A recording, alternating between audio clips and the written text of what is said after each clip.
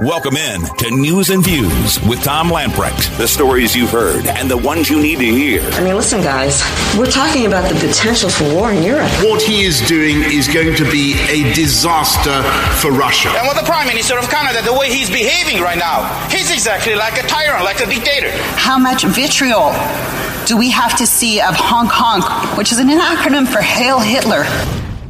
Your life, your values, your voice. This is News and Views with Tom Lamprecht on Talk 96.3 and 103.7. All right, welcome in. We're going to cover all of it, as much as we can in the next hour.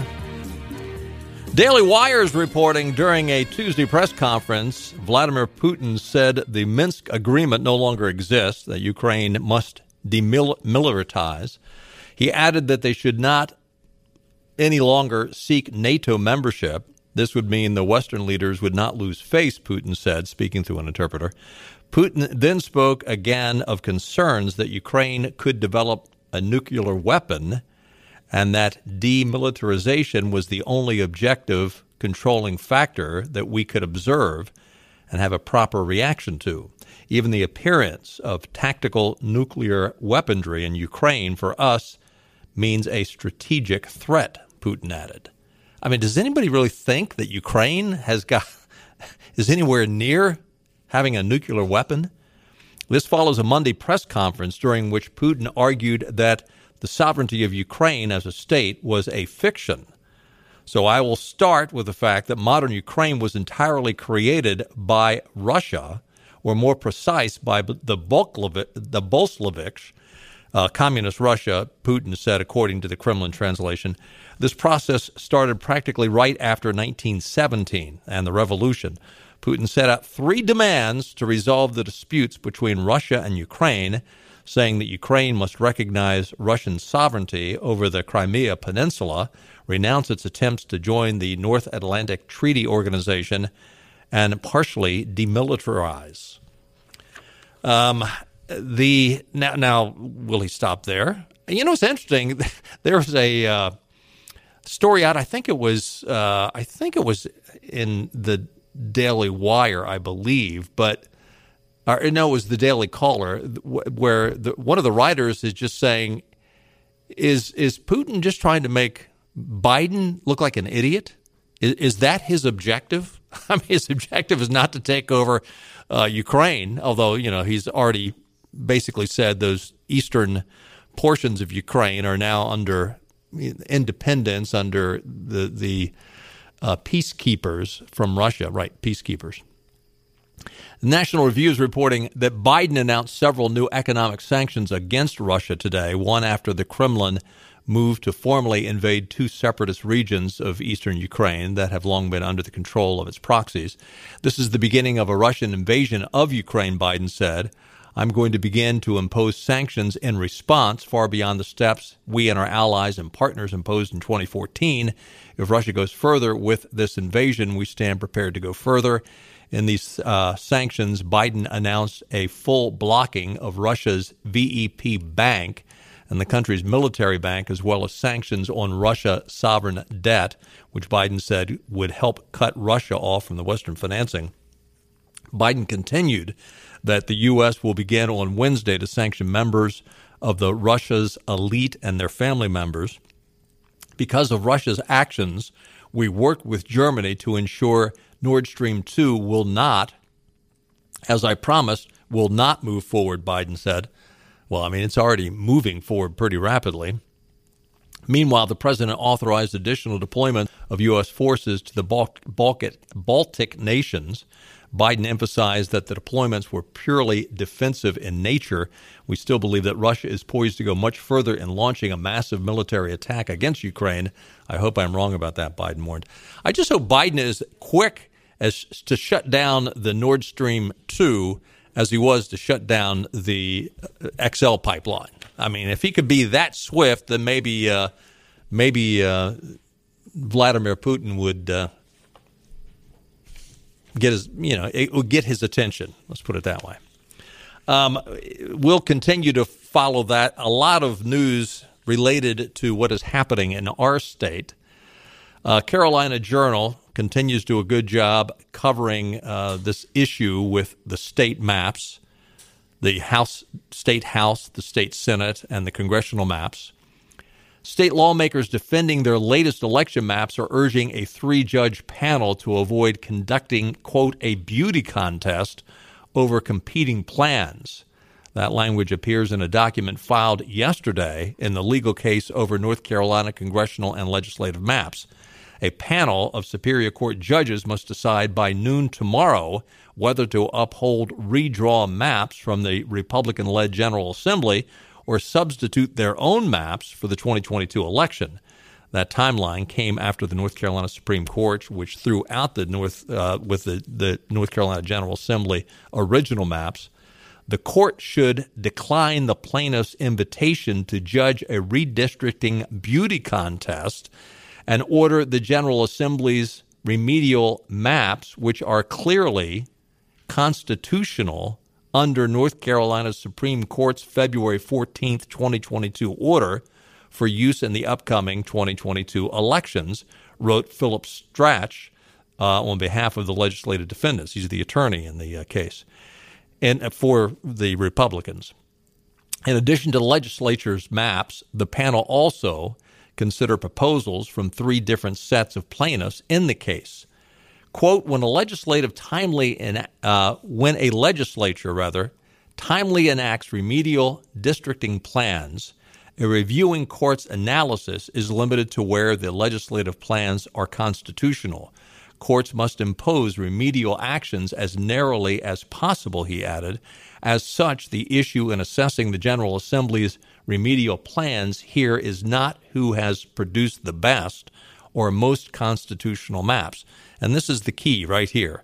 The function of this court is to only determine whether the proposed remedial plans satisfy the metrics established by the North Carolina Supreme Court, which those metrics were pretty vague. Whether any plans offered by the plaintiffs are better or more constitutional is irrelevant. And here's the line that you got to remember.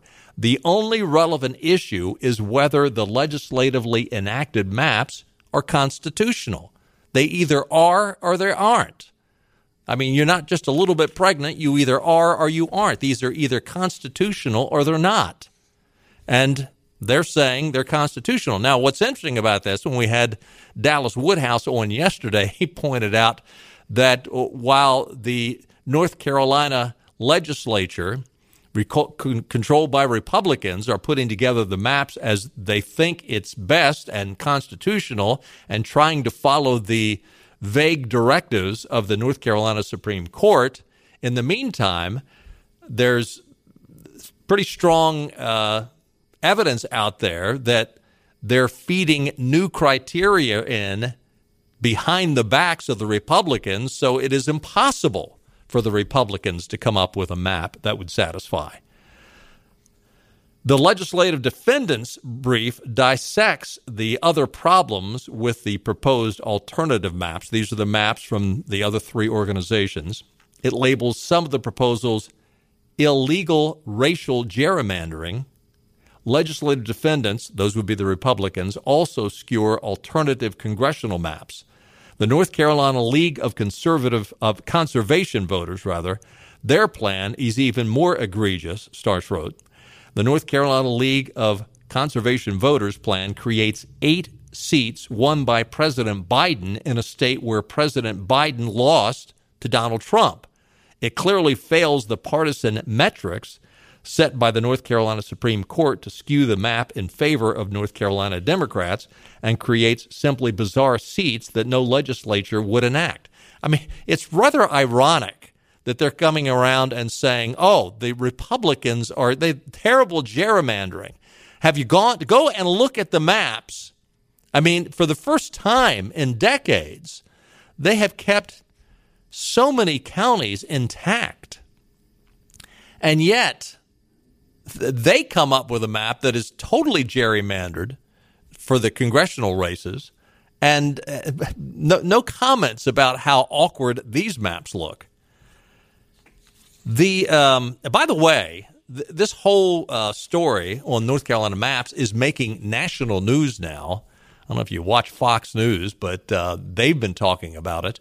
The Washington Free Beacon has got a headline article, How Eric Holder Tipped the Scales in North Carolina's Redistricting Fight. Now, we've been going over this so much, you know the story, but they point out the fact that Anita Earls has received a boatload of money from Eric Holder's partisan redistricting network. The Holder-backed judge Anita Earls serves in the North Carolina Supreme Court, which will likely have the final say over the congressional maps the state adopts. Now, if you were thinking that there's going to be a fair decision, apparently you weren't listening a couple of weeks back when they tossed the maps that the Superior Court, which was made up of a unanimous decision, made up of 2 Republicans and 1 Democrat.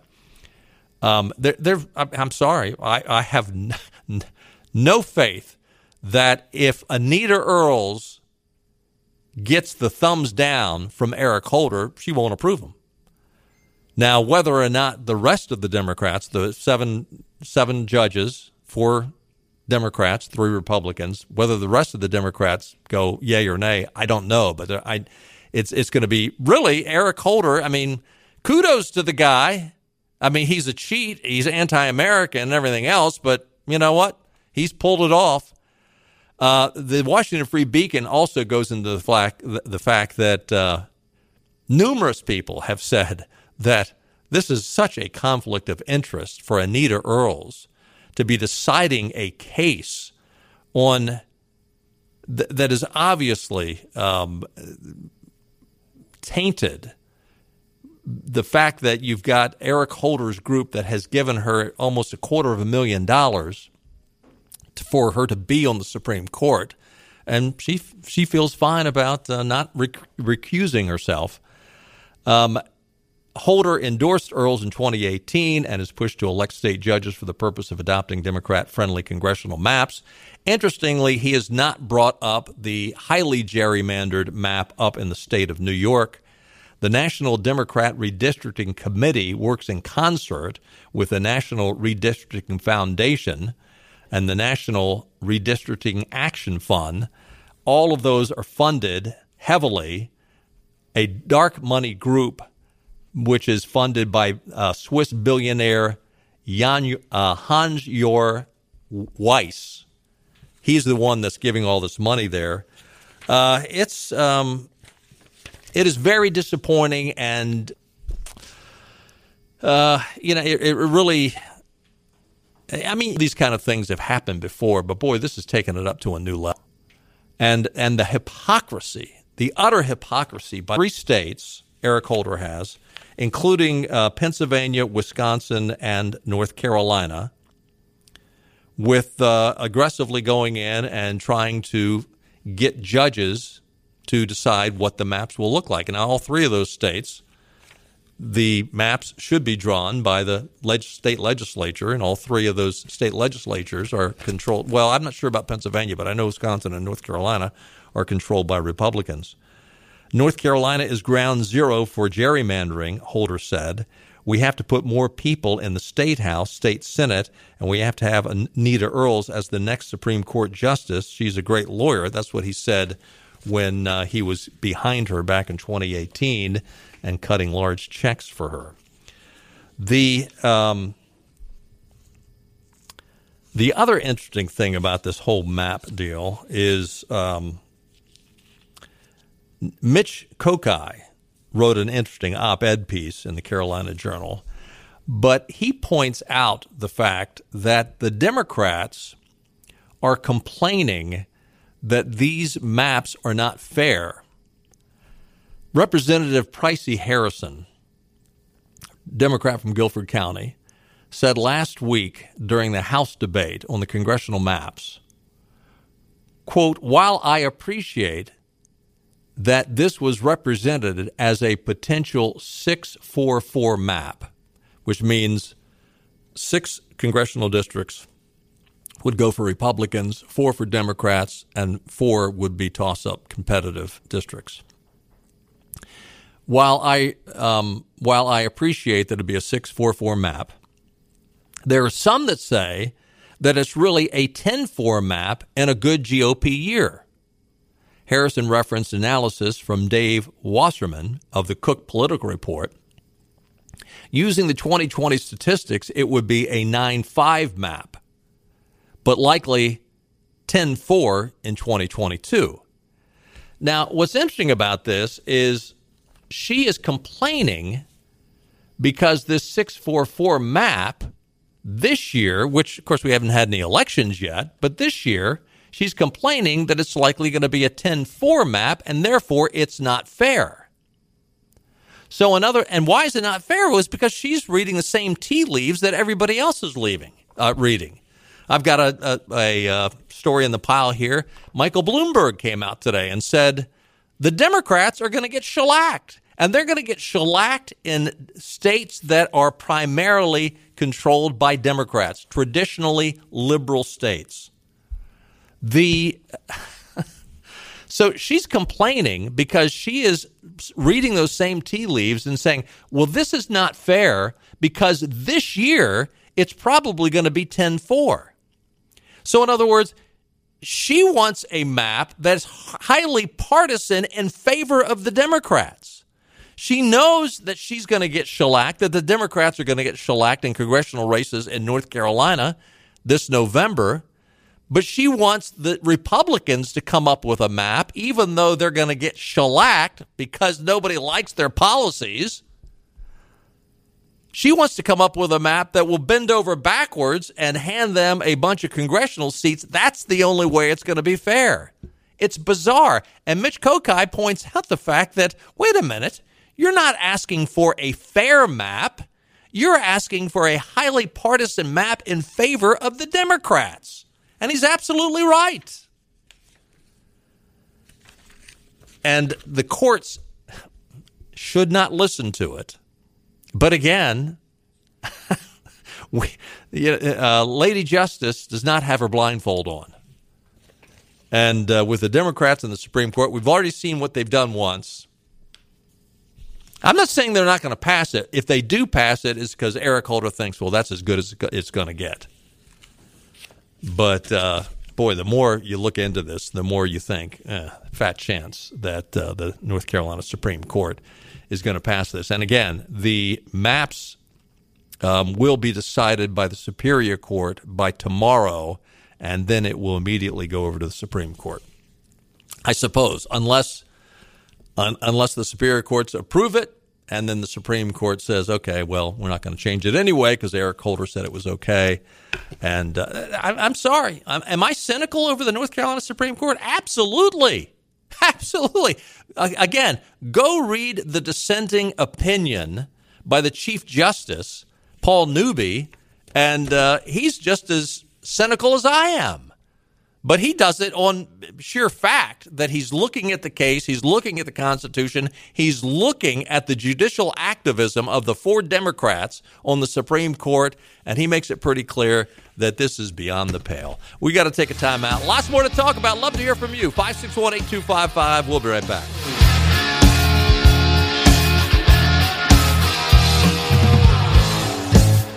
This is your Drive at 5 and ENC with Tom Lamprecht. Welcome back to News and Views on Talk 96.3 and 103.7. Welcome back in. Taking a quick look at your weather forecast. Mostly cloudy with a low around 60 tonight. Wednesday, just a slight chance of rain during the day. A high near 73. Otherwise, cloudy skies. Tomorrow night, partly cloudy, a low around 47. Thursday, a slight chance of showers once again, although mostly cloudy, looks like the forecast. The high on Thursday is only 56.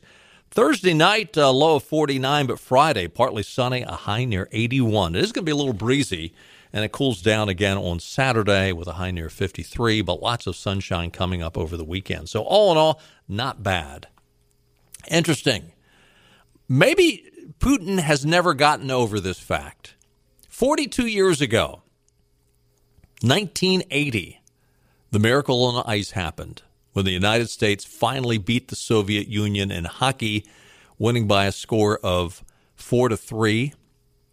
The 13th Winter Olympics, Lake Placid, New York.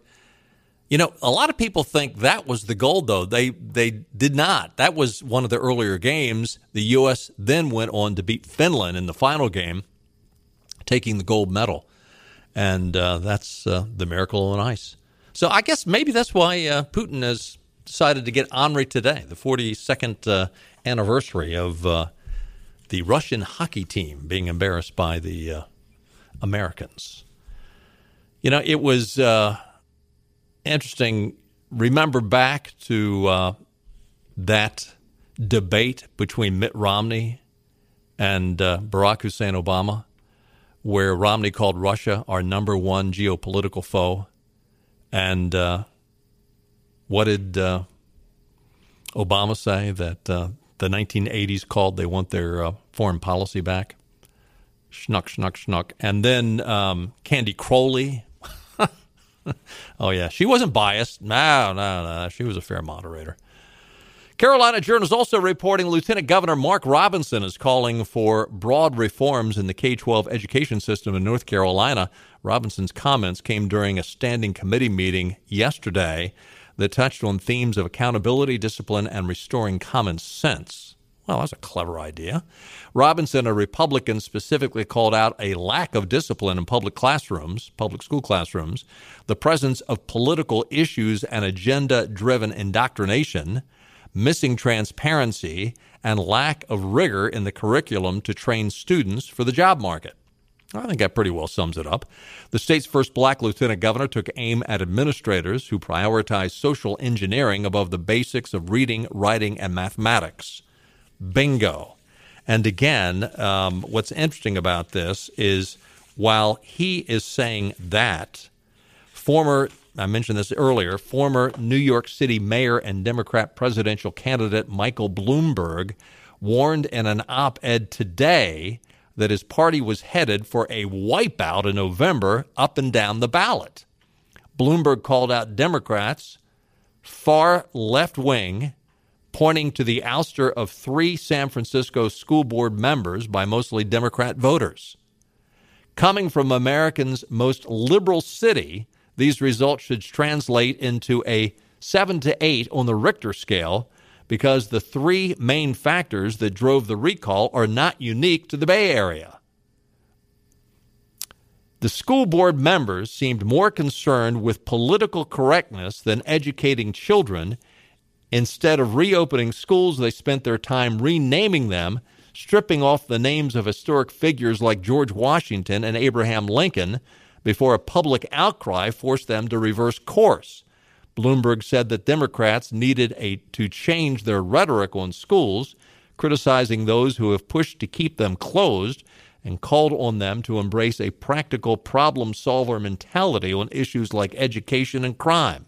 Swing voters will decide the 2020 midterm elections, and right now, the polls show they are swinging away from Democrats. The earthquake that shook San Francisco needs to shake up our party before voters do it themselves in November.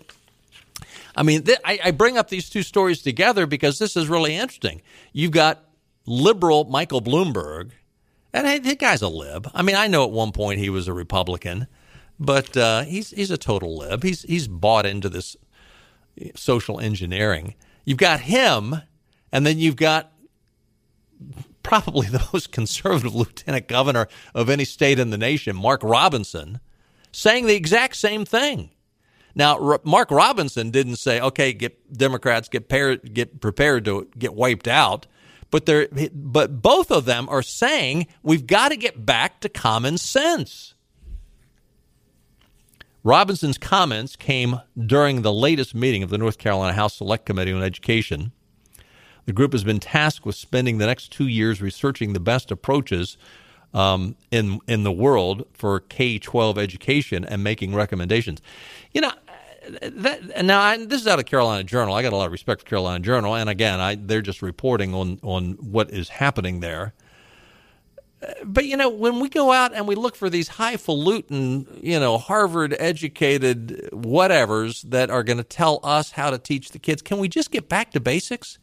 Is it not amazing to people that we can spend millions and millions of dollars on public education and we can say, oh, we got to find the latest and greatest. And meanwhile, there's a mom who had just a basic college education. In many cases, they don't have a college education that are homeschooling their kids. And the kids are at the top of the charts. I mean, I know. Don't come to me with some bad examples of homeschoolers. I know they're out there. But by and large, children that are homeschooled hit it out of the park. So you got moms just giving a basic education, and their academics for their kids are great. And yet we've always got to go find the latest and greatest and spend hundreds of thousands of dollars bringing some guru in to get us to examine our navels. I'm sorry. Am I cynical? Yeah, I am. And Robinson is right. He goes on to say the question we need to ask ourselves in North Carolina is why we spend half of our state budget on education and our numbers look abysmal. That's failure, he said. Robinson also set his sights on the lack of discipline, control, and safety in the classroom. He cited one story from a teacher who is a 24-year veteran in the profession, but plans to quit due to discipline and safety issues in the classroom. He referenced statistics showing that North Carolina high school classrooms have nearly double the crime rate compared to the state as a whole. Teachers have got to stop going to school in fear for themselves, and the same goes for our students, Robinson said. We see the chaos in our schools, and part of the reason why is because we no longer provide the discipline in those walls that we need to. Robinson decried the disconnect between K-12 public education and the demands of the modern workforce. He pointed to the arrival of companies like Boom and Apple to North Carolina, but said the schools are inadequately preparing students for these jobs. For a solution, Robinson recommended enhancing apprenticeships, track-based education that directly prepares students for jobs. In other words, let's go back to the technical schools. I mean, what happened to the technical schools we used to have? Prepare kids for look, plumbers, electricians, I mean, all of them make great salaries and have great careers. But no, everybody's got to be on the college track when the kids don't want to be on the college track.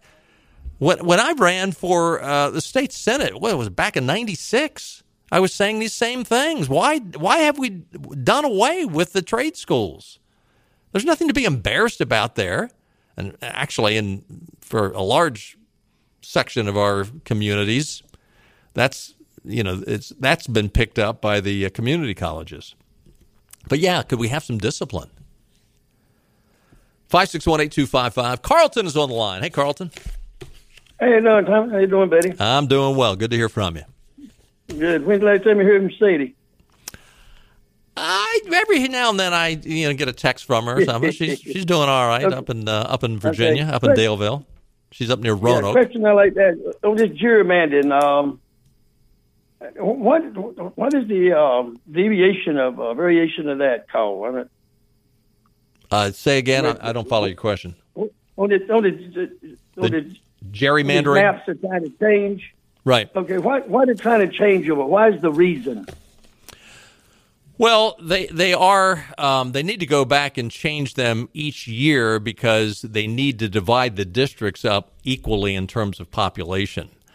But also, yeah, but they don't. Why don't they take the maps that they've already done? Why are they rejecting them for? Well, because the Democrats are in control of the North Carolina Supreme Court, and the maps favored the Republicans, which for 100, 200 years, when the Democrats were in control, they were the ones that drew up maps that favored the Democrats. Oh, yeah.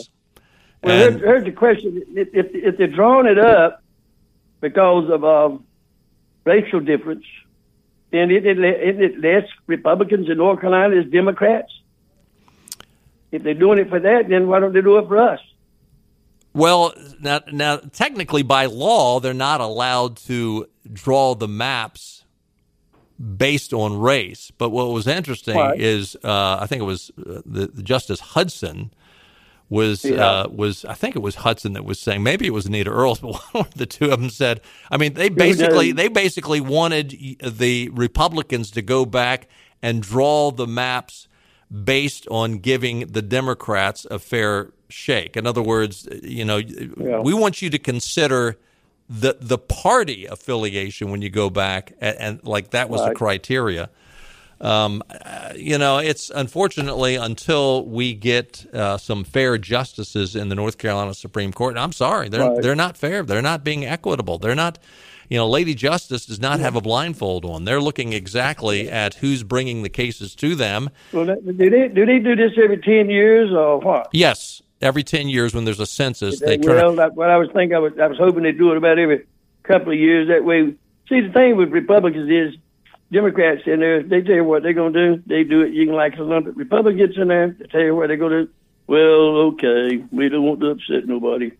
Well, I think the Republicans, I would say that the Republicans that are in the State House now under the leadership of Tim Moore and Phil Berger are doing a good job. I think they've rolled up the shirt sleeves and they took this as far as they can take it, and they're not, the federal courts are not going to pick it up. They've already said, no, this is a state issue. But now, as we talked to Mitch Kokai, he was telling us the other day that the state legislature can redraw the congressional maps whenever they get in the mood to. You can redraw the congressional maps. They could do it once a year.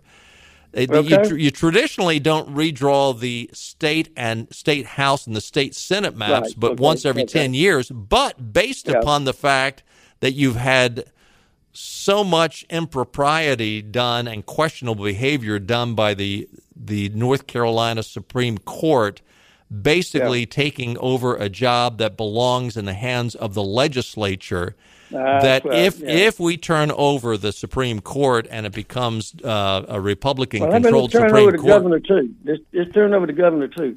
Oh, please. Well, that's not this. That's not this year. That's not this year, but let's do it. Yeah. Yeah. Look, when it gets our turn and everybody gets it, let them remember what they did up there in the Congress. Well, listen, when Reed was in there and he shot himself in the foot. Well, they've got two sets of rules right now.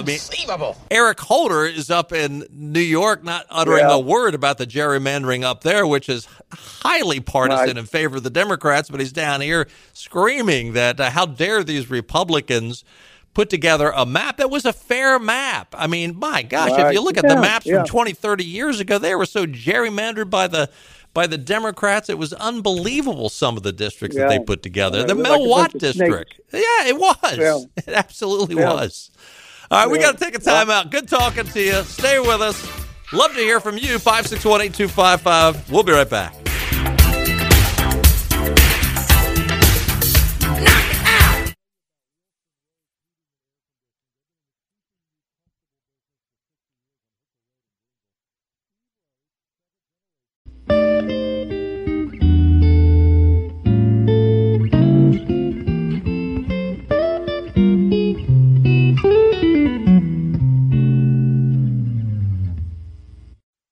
Back to News and Views.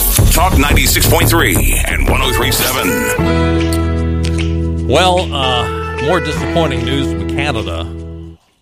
PJ Media reporting the death of freedom in Canada went by a party line vote last night, with the ruling Liberals and the far-left New Democrat Party voting with Justin Trudeau's invocation of emergency powers continuing. The Conservatives voting against. In Canada, none of the Liberals and New Democrats who voted for the Emergencies Act appeared to have pondered the lessons of the left's history and how this whole thing can backfire on them very easily. I think it will. I mean, I think this is the same garbage that lefties are doing all over the place, and you are seeing what the response is. At some point, the Canadians will go back to the polls, and some of these people are they're going to be shocked at what they see. Trudeau claims that he needs emergency powers to seize the bank accounts of his opponents and hound them in order in extra constitutional ways, because even though the Freedom Convoy has dispersed, it could gain steam, and our democracy might be taken over. The rhetoric coming out of Trudeau and the lefties up in Canada very similar playbook to how the Democrats are looking at the January 6th insurrection. They're demonizing their opponents. It is, and again, so bizarre, especially in the United States, when you had cities being burned by Black Lives Matter and Antifa, and they were peaceful protesters. You had a one-day event. The only person that was killed was one of the protesters, and yet they continue to demonize them. They continue to have them locked up. Ottawa Mayor Jim Watson, over the weekend, says he wants to sell the trucks confiscated from the protesters who took part in the Freedom Convoy against vaccine mandates. Watson made the remarks in an interview with the CBC, the Canadian Broadcasting Network, our corporation. He claimed that Canada's Emergencies Act, which gives the government more power to respond to an urgent and critical situation that seriously endangers the lives, health, or safety of Canadians and is of such proportions or nature as to exceed the capacity or authority of a province to deal with it, gives the city of Ottawa the authority to sell the trucks. He also says that when they sell the trucks, they're going to take the proceeds and give them back to, quote, the taxpayers who have had to pay the cost, and we will give them back to the local small businesses who have suffered during the protest, which is really rather interesting because every story I've seen coming out of Ottawa dealing with small businesses, the small businesses were backing up the truckers. They weren't on the side of the government. They were backing up the truckers. So much for the freedom to express oneself. Last week, Prime Minister Trudeau invoked the Emergencies Act, which also allows the government to seize the bank accounts of residents suspected of helping protesters without a warrant. Wow. So, but what's interesting about this is they're going back to the early days of the protest before the government made any of these proclamations. And if you gave to the truckers even back then, you're in trouble before anything was said that you're not supposed to give. This is the most bizarre, and in the opening bumper, Clark had a piece of this individual. Canadian Liberal MP Yara Sachs came out yesterday and saying, uttering the sound, honk honk, is code for Heil Hitler. I'm not kidding. This person is serious. Sachs gave her testimony before Parliament yesterday where she lamented perceived government inaction regarding the truckers. How many guns need to be seized? Sachs said. Have you seen any stories concerning people brandishing firearms up there? How much vitriol do we have to see of honk honk, which is an acronym for Heil Hitler? Do we need to see it on social media? Apparently she doesn't know what an acronym is. Honk honk has become an unofficial slogan for the Freedom Convoy. Sachs claimed honk honk stood for Heil Hitler. Here's the interesting thing about this. Now, ask yourself this question. Who is acting like a fascist tyrant? The truckers or Trudeau? 561-8255. We got Russ on the line. Hey, Russ, how are you, sir? Fine. What's up? I have a question. Yes, sir. I've been trying to hear to you. I do not understand, maybe I'm missing something, but why is it instead of, well, once the North Carolina Supreme Court voted that the maps were unconstitutional, which they were not, why is it that the Republicans didn't go ahead and go as far as the United States Supreme Court, who would have ruled in their favor, probably? You know, I think they were pondering that, but the United States Supreme Court has made it pretty clear that these issues are state issues, and they weren't likely to pick it up. And so I'm assuming. Well, they picked up the one from Alabama. Yeah, but that's because a federal judge in Alabama was the one that stopped those maps. It wasn't a state judge. It was a federal judge, and that's why they intervened in that. So if a federal judge had intervened down here, now why a federal judge in Alabama intervened and stopped the maps, I don't know. But he did. And perhaps because it was a complaint from a member of Congress. I'm not sure.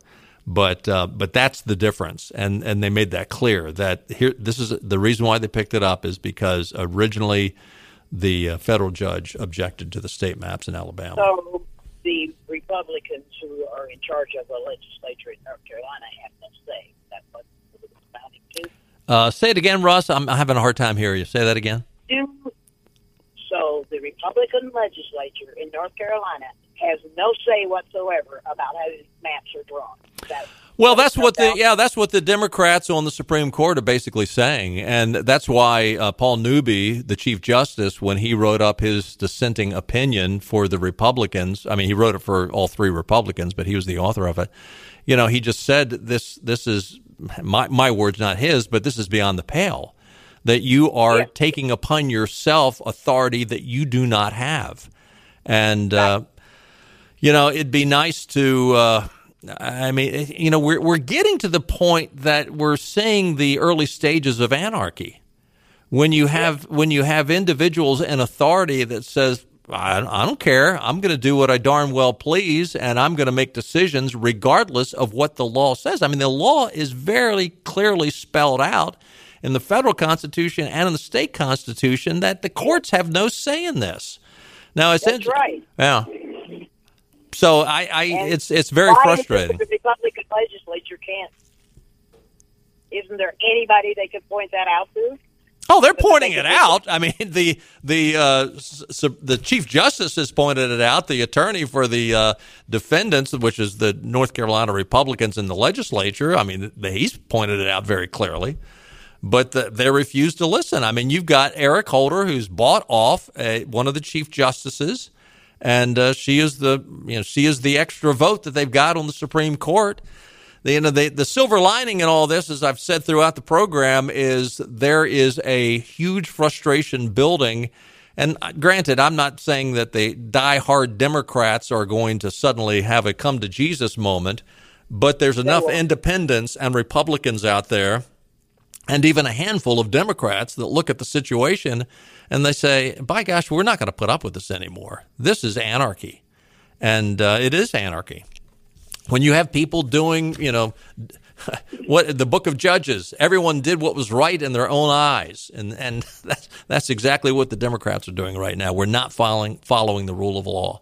And when you introduce that, you got the early stages of anarchy. Russ, thanks for the call. Good questions. Hope I helped you. 561-8255. We got to take another time out. Stay with us. I'll be right back.